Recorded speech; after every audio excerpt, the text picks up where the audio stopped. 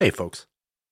You guys know I'm always diving into the dark corners of history, unearthing the stories that are sure to chill. Mastering the art of storytelling and research isn't just a passion, it's a craft. That's why I turn to Masterclass. Whether I'm analyzing historical documents or piecing together ghostly tales, Masterclass has been an invaluable resource in honing my skills. Masterclass lets you learn from over 200 of the world's best minds right at your fingertips. And the best part is it's all available for just $10 a month with an annual membership. I've been particularly captivated by the class on investigative journalism taught by Pulitzer Prize winner Bob Woodward. His insights into uncovering the truth may have transformed the way I approach each episode here. What's incredible is that 88% of members feel that Masterclass has made a positive impact on their lives. And trust me, I'm one of them. The depth of knowledge and practical tips I've gained have boosted my confidence and enriched the content that I bring to you every week. As a listener of Haunted American History, you get an exclusive 15% off an annual membership. Just visit masterclass.com/haunted. That's masterclass.com/haunted to save 15% on limitless learning. Plus, every new membership comes with a 30-day money-back guarantee, so what are you going to lose? Don't wait. Join me and start transforming your passions into expertise by visiting masterclass.com/haunted. I'll see you there. This episode is brought to you by Shopify. Whether you're selling a little or a lot, Shopify helps you do your thing, however you cha-ching. From the launch your online shop stage, all the way to the we just hit 1 million orders stage. No matter what stage you're in, Shopify's there to help you grow. Sign up for a $1 per month trial period at shopify.com/special offer, all lowercase. That's shopify.com/special offer. This episode is brought to you by Reese's Peanut Butter Cups. In breaking news, leading scientists worldwide are conducting experiments to determine if Reese's Peanut Butter Cups are the perfect combination of peanut butter and chocolate. However, it appears the study was inconclusive, as the scientists couldn't help but eat all the Reese's. Because when you want something sweet, you can't do better than Reese's. Find Reese's now at a store near you.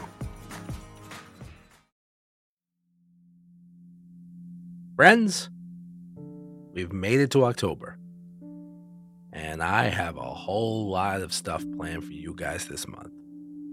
Plenty of folklore and state visits, original stories, as well as a couple of classics thrown in.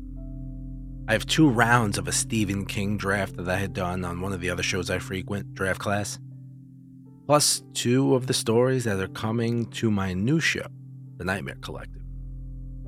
All going to be here this month. It's going to be a great Halloween. Let's get cooking. Do you believe in ghosts? Join me on a journey through America's dark and haunted past as we explore the folklore and ghost stories that have been passed down for generations. What scares you? Let's find out. I'm Christopher Feinstein, and this is Haunted American History. The renowned Goldfield Hotel is located in the near-deserted town of Goldfield, Nevada. Known for its rich history and infamous haunting tales. Its origins can be traced back to the discovery of gold in 1902, propelling it to become Nevada's largest city as millions of dollars worth of ore were extracted from local mines.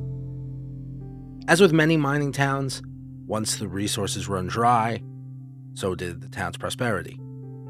Along with the multiple saloons, Goldfield was home to 3 newspapers, 5 banks, a mining stock exchange, and a thriving population of nearly 35,000. In just 8 years after Goldfield was founded, the volume of ore began to decline, and many residents moved on to more prosperous claims. Only about 1,500 people were left by 1920. A devastating fire destroyed 27 blocks of homes and businesses 3 years later. Though its population is less than 500 today, this once thriving city still offers several views of its prosperous past, with the Goldfield Hotel at its center. In 1908, the Goldfield Hotel, designed by architect George E. Holdsworth, opened to great fanfare. It replaced the former site of the Nevada Hotel, which had burned down in 1905. The initial owners of the four-story stone and brick building were mostly J. Franklin Douglas and a few other investors. Constructed at a cost of over $300,000, it featured 154 rooms equipped with telephones, electric lights, and steam heat. The lobby was elegantly paneled in mahogany and furnished with black leather upholstery beneath opulent gold leaf ceilings and crystal chandeliers. That was something special. The hotel's imported European chefs and one of the first Otis elevators west of the Mississippi River added to its luxurious reputation. Within its appeal to high society, it quickly became a resounding success as the most lavish hotel between Chicago and San Francisco. After the hotel was built, it was sold to George Wingfield, the primary owner of the Goldfield Consolidated Mines Company, and hotel entrepreneur Casey McDaniel. Combining the Goldfield property with McDaniel's existing hotels to form the Bonanza Hotel Company. Despite owning a majority stake in the Bonanza Hotel Company, George Wingfield deferred management and operation duty to his primary partner, Casey McDaniel. Wingfield's wealth was immense, acquired through ownership of the Goldfield Consolidated Mines Company and various other ventures such as banks, ranches, and hotels in Reno. He also held a prominent role in Nevada's political scene, being recognized as a leader in the Democratic and Republican parties during the 1920s. Wingfield's control and influence were widely acknowledged and showcased when the failure of 12 banks under his ownership nearly led to the economic downfall of the state in 1932. In 1925, Newton Crumley, who owned the commercial hotel in Elko, Nevada, bought the Goldfield Hotel. Crumley, who also sought to profit from gold in the area, dug 2 mine shafts beneath the hotel. However, both resulted in what they call dry holes. During its peak, Goldfield's hotel welcomed a diverse group of wealthy guests. However, as the gold supply dwindled and the town's population decreased, the hotel slowly deteriorated. By the 1930s, with less than 1,000 residents remaining in Goldfield, the hotel served mainly as a cheap lodging option for cowboys and unselected travelers. During World War II, it also provided housing for Army Air Corps personnel from the nearby Tonopah Air Base. Once the soldiers departed in 1945, the hotel permanently closed its doors. In recognition of its place in Goldfield's history, it was added to the National Register of Historic Places in 1982 as a contributing property within the Goldfield Historic District. Over several years, the hotel changed hands multiple times, each new owner making promises to restore and reopen the property. In 1985, a San Francisco investor named Lester O'Shea acquired the building and appeared to be making progress towards his plans. However, after a few years, when his renovation project was approximately 85% complete, his company declared bankruptcy, and the property returned to the county. In 2003, the county held an auction for the old hotel and nearly 90 other parcels of historic land around it. The sole bidder was Edgar Red Roberts, a rancher from Carson City who purchased the hotel for $360,000. It is said that Roberts intended to complete the restoration of the bottom 2 floors of the historic hotel in Goldfield, with an expected cost of $1 million. The renovation plans included a casino, 40 guest rooms, and a cafe. The town, which has been struggling, sees this as a potential boost for employment opportunities and tourism. However, they have heard similar promises and are not keeping their hopes up until they see tangible results. Unfortunately, during my research, there hasn't been any significant updates available on the Goldfield Hotel. It seems that the work has been hindered by instances of vandalism over the past few years, something not unusual given its eerie past and the attention it has received. According to reports, the old hotel is home to several ghosts, with one particular one gaining notoriety, a woman known as Elizabeth. Legend has it that she was a prostitute who had frequent visits from George Wingfield. When Elizabeth became pregnant, she claimed that the child belonged to Wingfield, who paid her to keep their affair secret in fear of damaging his reputation. However, when she could no longer conceal her pregnancy, Wingfield lured her into room 109 and chained her to a radiator. She remained there until giving birth, with supplies but no mercy shown when she begged for help. Some say Elizabeth died during labor, while others believe Wingfield killed her afterwards and disposed of the newborn in an abandoned mineshaft. Rumors spread that Elizabeth's spirit still haunts the hotel, and many have heard a child's cries echoing from within its walls. This legend, however, has a few problems that don't mesh with the hotel history. The code asserts that Elizabeth died sometime in the 1930s when Wingfield no longer owned the hotel. A mining shaft was also built by Newton Crumley 2 years after he bought the property from Wingfield in 1923, where Newton Crumley said the baby was thrown into. We'll never know if this legend confuses Wingfield and Crumley, or if it ever occurred at all. Despite the legend's persistence, Elizabeth's sightings continue to be reported. She is often described as having long flowing hair and wearing a white gown, appearing sad as she paces the hallways and calls out for her child. Some even claim to see her in room 109, an area known for its intense coldness. One incident involved a ghostly figure in a photograph taken in that room. Interestingly, many guests have noted that their cameras work fine throughout the rest of the hotel, and then they mysteriously malfunction in room 109. More than a dozen people have spotted 2 more ghosts who allegedly committed suicide in the hotel on the 3rd floor. One of their identities is unknown, but it is believed that she hung herself, while the other jumped to his death from the hotel. The Stabber, that's a pretty original name, I wonder what he does, is said to randomly attack people crossing the threshold of the Gold Room. It is said that the Stabber has never hurt anyone. I don't know if he deserves that name then. Still, he has scared many before disappearing immediately after the so-called attack. 3 small spirits, including 2 children and a little person, linger near the lobby staircase. They are said to be pranksters, sneaking up behind people and tapping their backs before giggling and dancing away. Legend has it that George Wingfield, the former owner, still haunts its halls. Some have reported the scent of his cigar smoke and fresh ashes, while others sense his presence near the grand staircase in the lobby. However, this tale raises some questions when considering the hotel's history. Wingfield rarely visited as an investor, leaving management to his partner Casey McDaniel. Furthermore, Wingfield passed away in Reno, Nevada in 1959. It begs to wonder why his spirit would still linger at the Goldfield. The Goldfield Hotel has been featured on several paranormal investigation television shows. Interestingly enough, though, psychics who have visited the old hotel claim that this place is a portal to another world. Perhaps there are a few more mysteries of the Goldfield, just waiting to be unlocked. Hey folks, October's here, and I am very excited. It is my favorite month of the year. As soon as the weather changes, and it's literally, at least in New Jersey, like halfway through September, it's like, boom, and summer's over, and now it's the fall. There's no gradual change. It's like 95 degrees one day, and then the next morning you wake up, and it's in the 60s, and you need a little coat.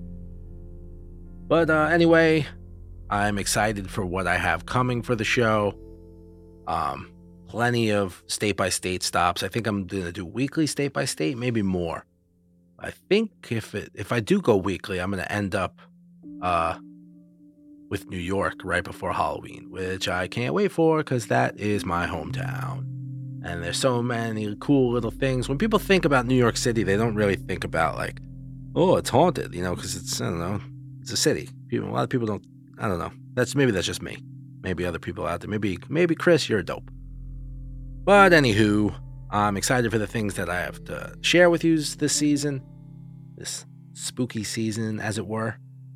Plenty of stories, couple originals, a couple stories from the Nightmare Collective, which is going to start the last week of October, a couple days before Halloween. I think the Thursday, Friday before Halloween is when we're going to start. We're going to do back-to-back episodes. So Thursday, Friday, Monday, Tuesday. and then get rolling in November on the Nightmare Collective channel. So if you haven't, head over there and subscribe for the original stories coming. I can't wait for you guys to hear these. Oh boy, oh boy. So we got that coming, and the conclusion to Zachary Bain will be released on Halloween. I think I've said this before, that I was going to release it last Halloween. I can't believe it's been a year.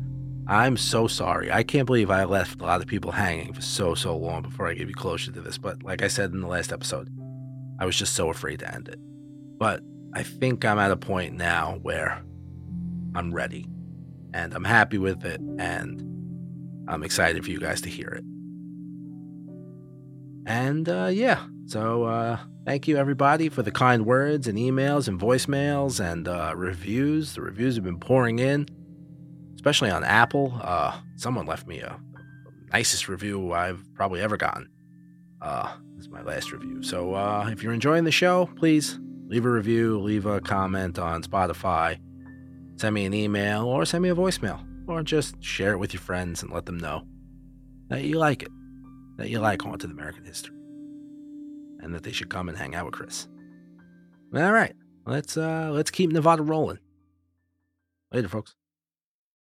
Hey, folks. You guys know I'm always diving into the dark corners of history, unearthing the stories that are sure to chill. Mastering the art of storytelling and research isn't just a passion, it's a craft. That's why I turn to Masterclass.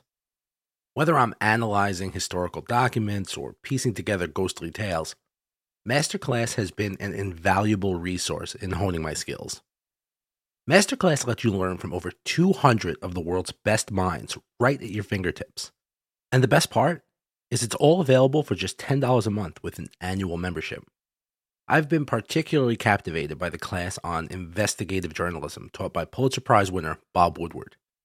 His insights into uncovering the truth may have transformed the way I approach each episode here. What's incredible is that 88% of members feel that Masterclass has made a positive impact on their lives. And trust me, I'm one of them. The depth of knowledge and practical tips I've gained have boosted my confidence and enriched the content that I bring to you every week. As a listener of Haunted American History, you get an exclusive 15% off an annual membership. Just visit masterclass.com/haunted. That's masterclass.com/haunted to save 15% on limitless learning. Plus, every new membership comes with a 30-day money-back guarantee, so what are you going to lose? Don't wait. Join me and start transforming your passions into expertise by visiting masterclass.com/haunted. I'll see you there. Hey, it's Ryan Reynolds, and I'm here with Keith, co-star of my upcoming film, If, only in theaters May 17th. Do you want to tell people the big news? All right, I'll do it. Sign up now and you'll get unlimited for $15 a month and 6 months of Paramount Plus Essential Plan on us. MintMobile.com/switch. Upfront payment of $45 equivalent to $15 per month. Unlimited over 40 gigabytes per month. Face lower speeds. Videos at 480p. Active Mint customers by 531.24 get 6 months of Paramount Plus Essential Plan. Auto renews after 6 months. Offer ends May 31st, 2024. Separate Paramount Plus registration required. Terms and conditions apply if rated PG. When you need mealtime inspiration, it's worth shopping Kroger, where you'll find over 30,000 mouth-watering choices that excite your inner foodie. And no matter what tasty choice you make, you'll enjoy our everyday low prices, plus extra ways to save, like digital coupons worth over $600 each week. You can also save up to $1 off per gallon at the pump with fuel points. More savings and more inspiring flavors make shopping Kroger worth it every time. Kroger, fresh for everyone. Fuel restrictions apply. 9 covered wagons left Springfield, Illinois on April 16, 1846, in a 2,500-mile journey to California. It is one of the greatest tragedies in westward migration history. The Donner Party's leader, James Fraser Reed, was a businessman from Illinois seeking wealth in the California lands. He also hoped that his wife Margaret's debilitating headaches would improve in the coastal climate. After reading the book, The Element's Guide to Oregon and California by Lansford W. Hastings, who promised a shortcut through the Great Basin, Reed was enticed by the prospect of saving 350 to 400 miles on an accessible route. However, he did not know that Hastings' claims were untested and motivated by his desire to create an empire at Sutter's Fort, which is now Sacramento. This false information would ultimately lead to the downfall of the Donner Party.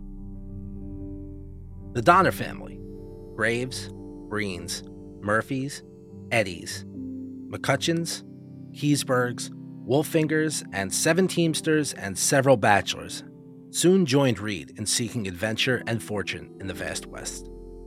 All in all, 32 men and women and children were present in the initial group.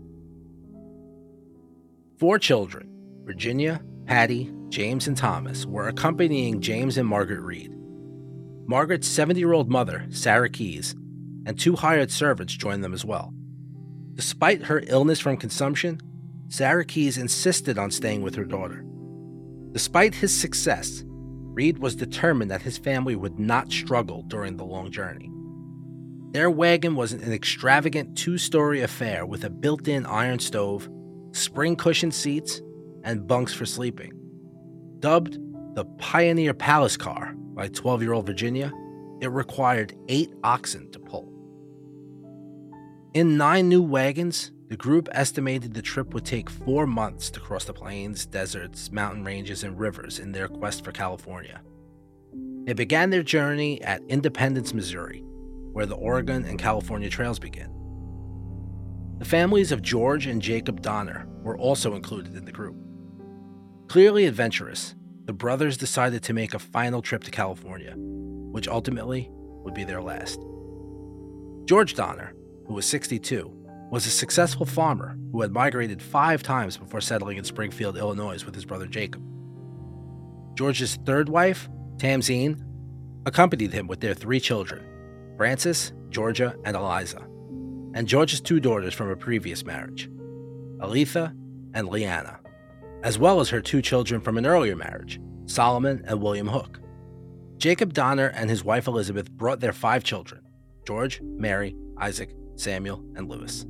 A copy of Lasford Hastings' guide was in Jacob Donner's saddlebag, containing tantalizing talk of a faster route to the Garden of the Earth. There were also 2 teamsters, Noah James and Samuel Shoemaker, and a friend named John Denton.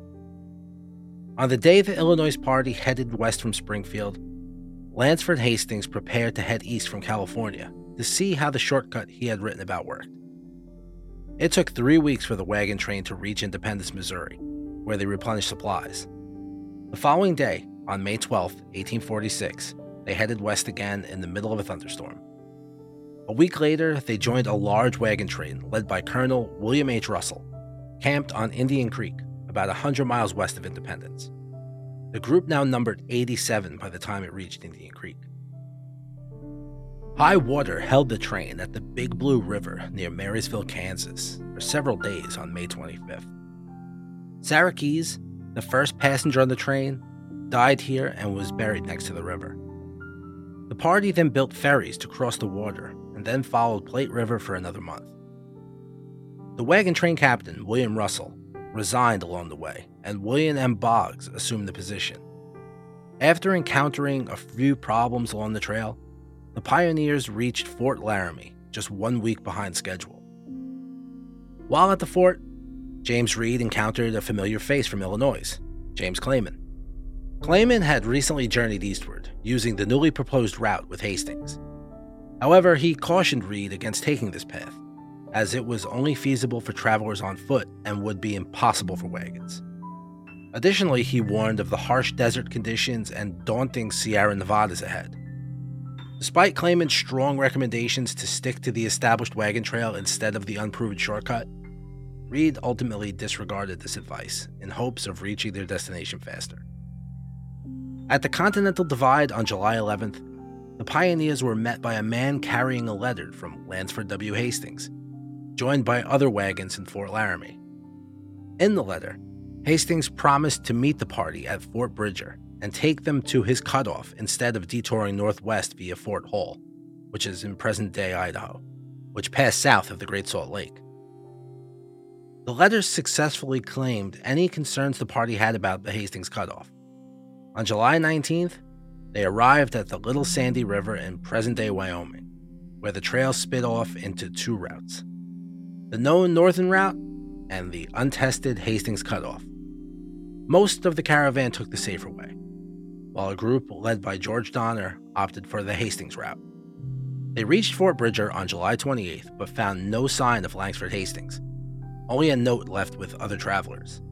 According to the note, Hastings had departed with another group and advised later travelers to follow and catch up. Luis Vasquez and Jim Bridger reassured the Donner Party that this was a reliable route. After resting for a few days and making repairs to their wagons, the party prepared for what they believed would be a 7-week journey. For the first week, the group made good progress at 10 to 12 miles per day in 20 wagons, joining up with the McCutcheon family on July 31st. After passing through Echo Canyon, the party reached the Weber River on August 6th. They stopped here when they found a note from Hastings telling them not to follow him down Weber Canyon, as it was virtually impassable, but rather to follow a trail through the Salt Basin instead. I have to pause here for a second. I cannot believe that traveling across this country at that time in wagons being pulled by oxen and horses, and your whole family's there, and you're just going by just notes that you found. Just like, where? Nailed to a tree, under a rock. This really, pioneer times were absolutely bonkers. I really can't. As much ghost stuff as I read on this podcast and talk about and hauntings and stuff, this is the stuff that I just cannot wrap my head around. You want to tell me that there's a monster in your attic who tickles your kids' feet at night? Yep, I believe it. This, it's like, I really just can't even fathom what happened. Let me continue, I'm sorry. As the group rested near present-day Hennifer, Utah, James Reed and 2 others rode ahead on horseback to meet up with Hastings. After locating the party at the southern edge of the Great Salt Lake, Hastings joined Reed for part of the journey back to reveal a new path which he claimed could be completed in about a week. As this was happening, the Graves family caught up with the Donner Party, bringing their total size to 87 individuals and 23 wagons. After consulting with everyone, it was ultimately decided that instead of retracing their steps to Fort Bridger, they would attempt the newly suggested route. The wagon train set out on August 11th, braving the challenging trail through the Wasatch Mountains. They tirelessly worked to remove trees and other obstacles along their new route. Initially, they could only cover a maximum of 2 miles a day, which meant it took them 6 days just to travel 8 miles. As they continued onwards, they realized that some wagons would need to be left behind. Like a work-time pizza party, this caused morale to plummet, and the pioneers placed the blame squarely on Langsford Hastings. By the time they reached the shoreline, James Reed was also accused by the group. One of the caravan members died of consumption near Grantsville, Utah on August 25th. About this time, fear began to set in as provisions were running low and time was against them. In the 21 days since reaching the Weber River, that's a tongue twister, reaching the Weber River, they had moved just 36 miles. I couldn't say it properly, even slowly. Reaching the Weber River. In the 21 days since reaching the Weber River, why do I write things that I cannot pronounce? Or I write things that I know my tongue can't do. Anywho, after they reached the Weber River, they had moved just 36 miles. According to Hastings, the group set out on August 30th to cross the Great Salt Lake Desert, with the exception that it would only take 2 days. However, they soon faced unexpected challenges. Shock. The desert sand was wet and deep, causing their wagons to become stuck and significantly slowing them down. As their water supply dwindled, some of Reed's oxen went missing by the 3rd day. It took them 5 long days to reach the end of the desert on September 4th, where they rested near Pilot Peak for several days. In total, 32 oxen were lost during their 8-mile journey through the Salt Lake Desert. Reed had to leave behind 2 wagons and others in the group, including Louis Keysburg and the Donner family. Each lost 1 wagon as well. In the far western desert, An inventory of food was taken and was found to need improvement for the 600-mile trek ahead. Snow powdered the mountain peaks that night, and on September 26th, they reached Humboldt River.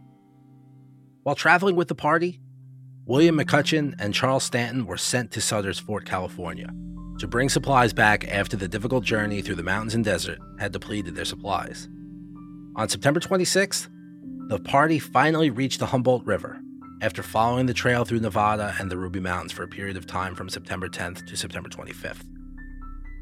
Having traveled an additional 125 miles through strenuous mountain terrain and dry desert, the disillusioned party's resentment of Hastings and ultimately Reed was heightened tremendously. Yeah, I can't blame him. After reaching the California Trail Junction, about 7 miles west of Elko, Nevada, the Donner Party spent the next 2 weeks traveling along the Humboldt River, growing increasingly disillusioned. On October 5th at Iron Point, 2 wagons became entangled, and a teamster named John Snyder began to whip his oxen. This angered fellow member James Reed, who ordered him to stop. When Snyder refused, Reed fatally stabbed him in the stomach. The rest of the Donner Party did not hesitate in taking action. While some, like Louis Keseberg, wanted Reed to be hanged for his actions, the group ultimately decided to exile him instead. And without hesitation, Reed left his family behind and rode off to the west with a man named Walter Heron. As the Donner Party trekked along the Humboldt River, their remaining draft animals grew tired. In order to preserve their strength, those who were able walked alongside the wagons. On October 7th, 2 days after the Snyder incident, Louis Keseberg dismissed a Belgian man named Hardcoop, who had been traveling with them. The elderly man's feet were badly swollen, and he could not keep up with the rest of the group. He went from wagon to wagon seeking refuge, but was denied entry at each one. Exhausted and unable to walk any further, he was last seen sitting under a large sagebrush. Sadly, he was left there, and eventually succumbed to his exhaustion. As the caravan's ordeals mounted, and if things couldn't get any worse, on October 12th, Paiute Indians attacked their oxen, killing 21 of them with poison-tipped arrows, and further depleting their draft animals. Despite facing numerous obstacles, the group finally arrived at the gateway to the Sierra Nevada on October 16th, located on the Truckee River, now known as Reno. Unfortunately, their food supplies had dwindled significantly.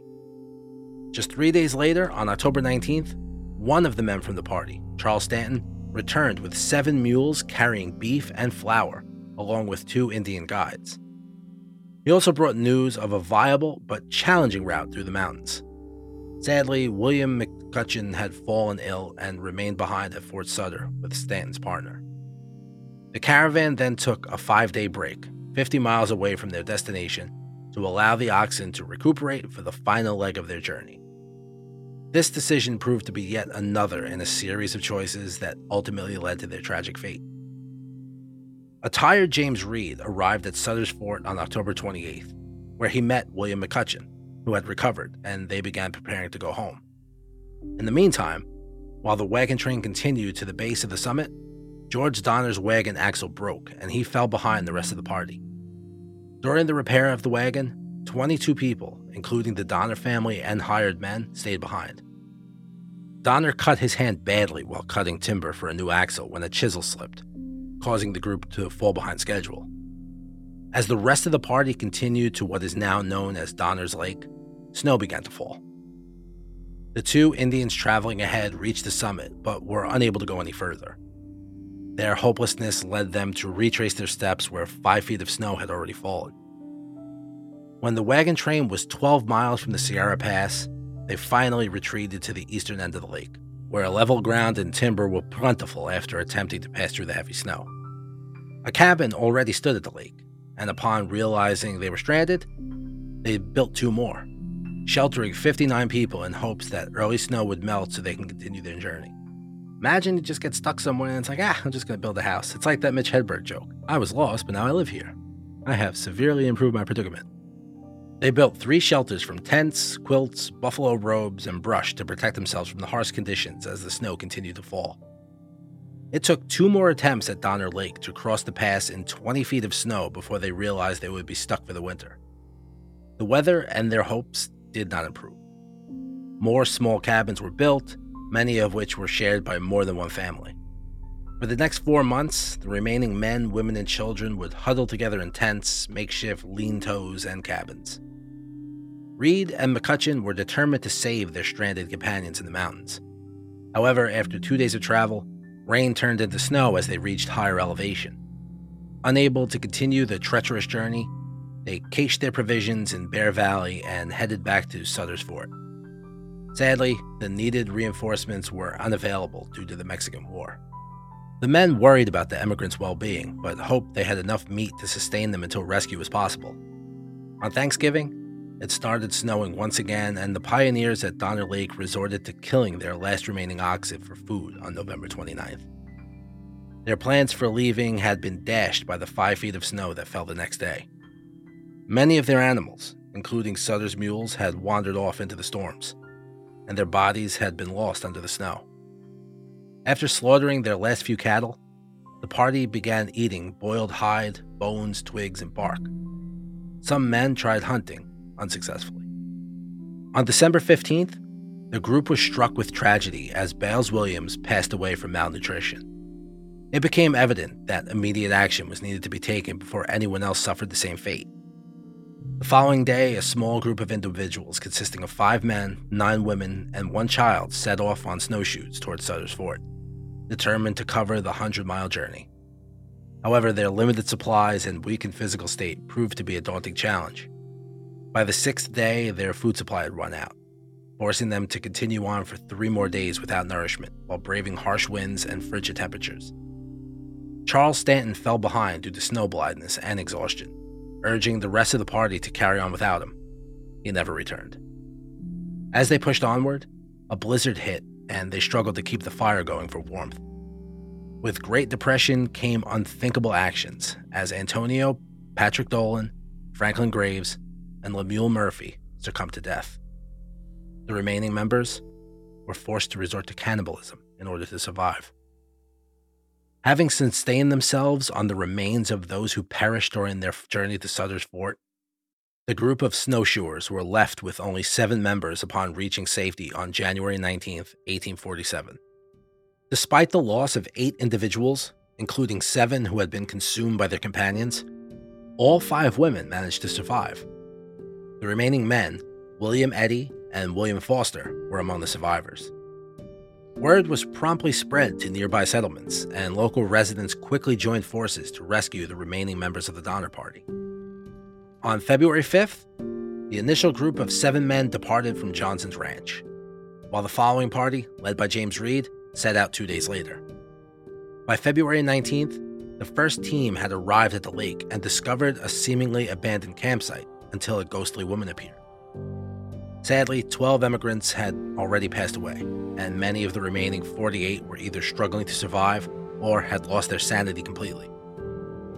However, the ordeal was far from over. Due to limited resources and transportation options, not everyone could be rescued at once. The first relief party was forced to leave with only 23 refugees. Tragically, during the journey back to Sutter's Fort, 2 more children succumbed to the harsh conditions.